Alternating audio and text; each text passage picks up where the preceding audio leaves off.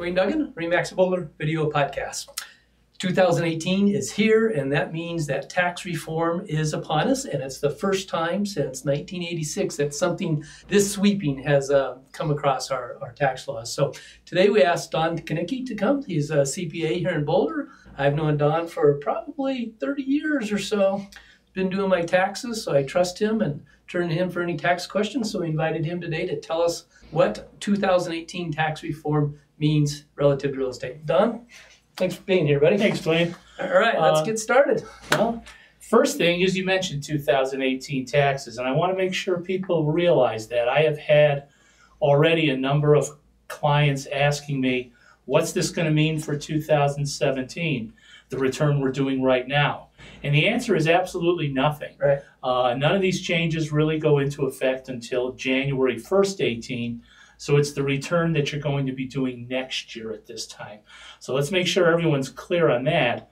But there are some major changes, and let's start with the homeowners. Okay. The homeowners, biggest change, the two biggest changes are both to interest and to property taxes. On interest, the old law used to be that if you had up to $1 million of mortgage debt, you could deduct the interest on that $1 million.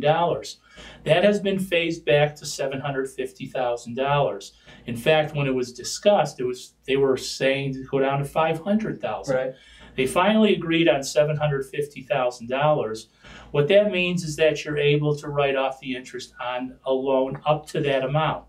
Let's say you go out today and get $1 million loan, then you're going to be able to write off 75%, 750 divided by $1 million, of the interest that you have for the year.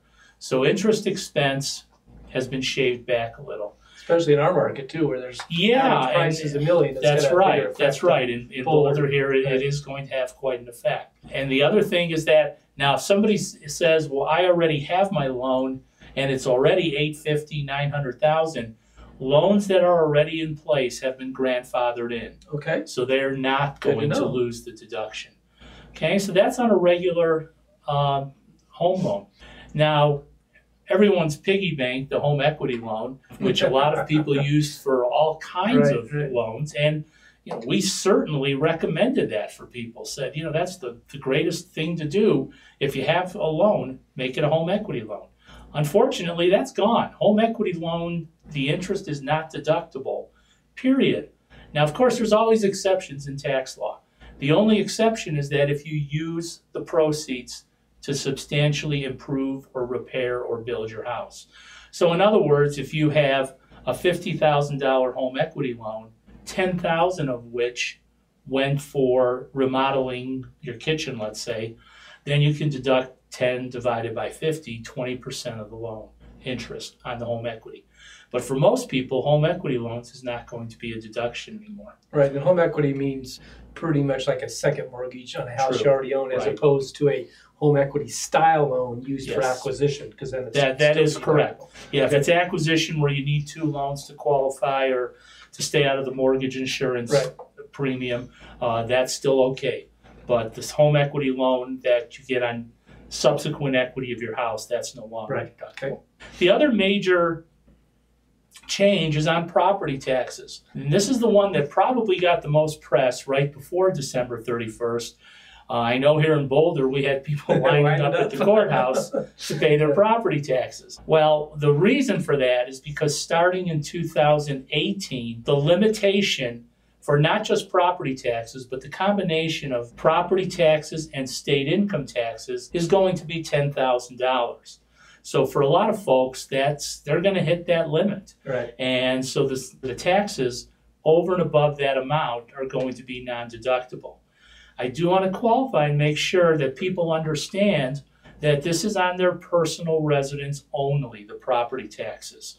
So for instance, if somebody has a rental property or a property they're using for business or a property they're using as an investment property, that's still going to be fully deductible because that is a business expense. So it's just on your personal residence. Now, another thing that, again, I try to hit all the areas that people sort of hear about and try to clarify those. Again, folks have been saying, well, I heard that interest and taxes aren't even going to be deductible. I think what people are confusing is the fact that the standard deduction is going up dramatically. Right. For instance, for a married couple, it's going to be $24,000. The effect of that is going to be, especially let's say you get a taxpayer, maybe they're starting to get to where they're paying off some significant principal and their interest is actually fairly low. You take $10,000 in taxes, maybe another $10,000 in interest, they have $20,000 in deduction, they're a married couple, they're better off taking the $24,000 standard deduction. So we are going to see a number of people who, even though they're paying a mortgage, are not going to be itemizing deductions. That used to not happen, or it happened very rarely. But you're going to be seeing that happening quite a bit more. And it makes the rent versus buy analysis a little different than in the old days, too. Yeah, it really does. And you wonder, again, we, at least here in Boulder, seem to have rental properties and condominium and projects like that going up all over the place. And it'll be interesting to see what the effect's going to be on the type of properties that are going to be bought. Right. So a couple more things that I just want to mention before we move on to investors, but on the individual that relates to the homes. Selling a personal residence, the $250,000, $500,000 for a married couple exclusion on the gain, that has not changed at all. You have to live in the house 2 years of the last 5. The dollar amounts are the same. The years are the same.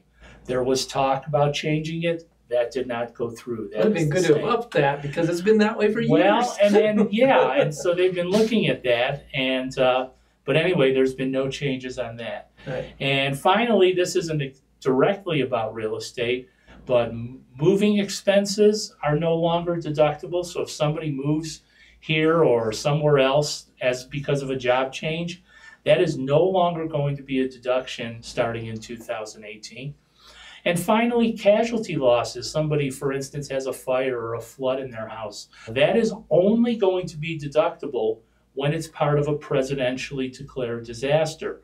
So in other words, last year, a Houston, a Florida, that's going to be deductible. But I guess I'll say your run-of-the-mill casualty is not going to be. Like one of our forest fires or something. Yeah, exactly. Right. So that's kind of everything on homeowners. Okay. How about investors? Investors actually didn't get hit with very much, which I guess is good news. Right. Capital gains is still going to be the same. You still have a favored rate for capital gains, and none of that's changed. The rates in general have gone down, but again, proportionately, there isn't any change. So capital gains will look the same for most people. 1031 exchange. 1031 exchanges is another area that people are probably going to hear things that aren't true. 1031 exchanges have been eliminated and are no longer available for things like cars, personal or machinery used in a business or something like that. But 1031 exchanges for real estate, there are no changes. You are still able to do that. That was very good news because that, again, is another area that people were saying, let's change things, let's make it harder. In fact, there were some folks saying, let's get rid of 1031s totally. So that one was kept in, fortunately. Depreciation, same lives, 27 years, 39 and a half years. That hasn't changed for quite a while. Right. And the last one for investors that I look at and kind of almost jokingly look at is the income requirements in order to write off passive losses from real estate. You know, it's only deductible if your income is less than $100,000, phases out totally at $150,000. That law and the dollar limits have not changed in 31 years since 1986. To me. And I look back sometimes and I don't know whether to be embarrassed or proud that I was doing taxes back in 1986. But I remember when I had clients in 1986 making $100,000, they were doing pretty darn good. Right. And now, of course, that's changed a little bit. That's changed. And, you know, $100,000 then is probably $300,000 now, if not more. Now, you were telling me 1986 tax reform was so sweeping that half the accountants quit because they just couldn't take it anymore. Is that going to happen here? I don't know. It's funny that, they noticed a big increase in the amount of accounting practice sales after 1986, because a lot of the older practitioners at that time basically said, I've had it, I don't want to learn a new tax law. I guess I'm in that boat now 30 years later. They're not quite as sweeping, so I'm not going to give up yet. Not going to give up yet. Yeah. So. Anything else that comes to mind that we should share with our folks? Not really. It's, again, a lot of things have happened. There's all kinds of things thrown in. I think one of the things that's going to happen is there's a lot of moving parts to this this legislation. Kind of when Obamacare was passed, the joke was when somebody said, well, we've got to pass it so we can find out what's in it. They're saying the same thing about this tax law, is that we had to pass it to see what's in it because it was put together so quickly, and there's going to be glitches, there's going to be what are called technical corrections, and there's probably going to be all kinds of things that are going to have to be interpreted and possibly changed because maybe they didn't mean what they actually so first a tax said. Software writer's dream as far as software development that has to happen. Yeah, we're still waiting for our tax software because they were waiting for the law to get changed. And we have a preliminary version of our software, and our company has said, don't you dare let people file this. There's a watermark on the return that says preliminary copy, and there's no way I can remove that watermark. So yeah, even the software companies are saying it's not final, and that's for 17. 18 is going to be even more sweeping. Don, now with all these changes, people are going to be calling accountants to get advice for 2018. How do they get a hold of you if they want? Well, we hope they're going to be calling us every time the tax law changes. It is good for business. People laugh even when the government says that they're going to simplify the law. Usually simplifying the law means a lot of phone calls for us. And if you do need to get a hold of me, my phone number is 303-881-0829. And you can also email me at dakcpa@aol.com. All right, Don, thanks so much for being here. Dwayne, thanks. Appreciate it. Dwayne Duggan, Remax Boulder Video Podcast, signing off.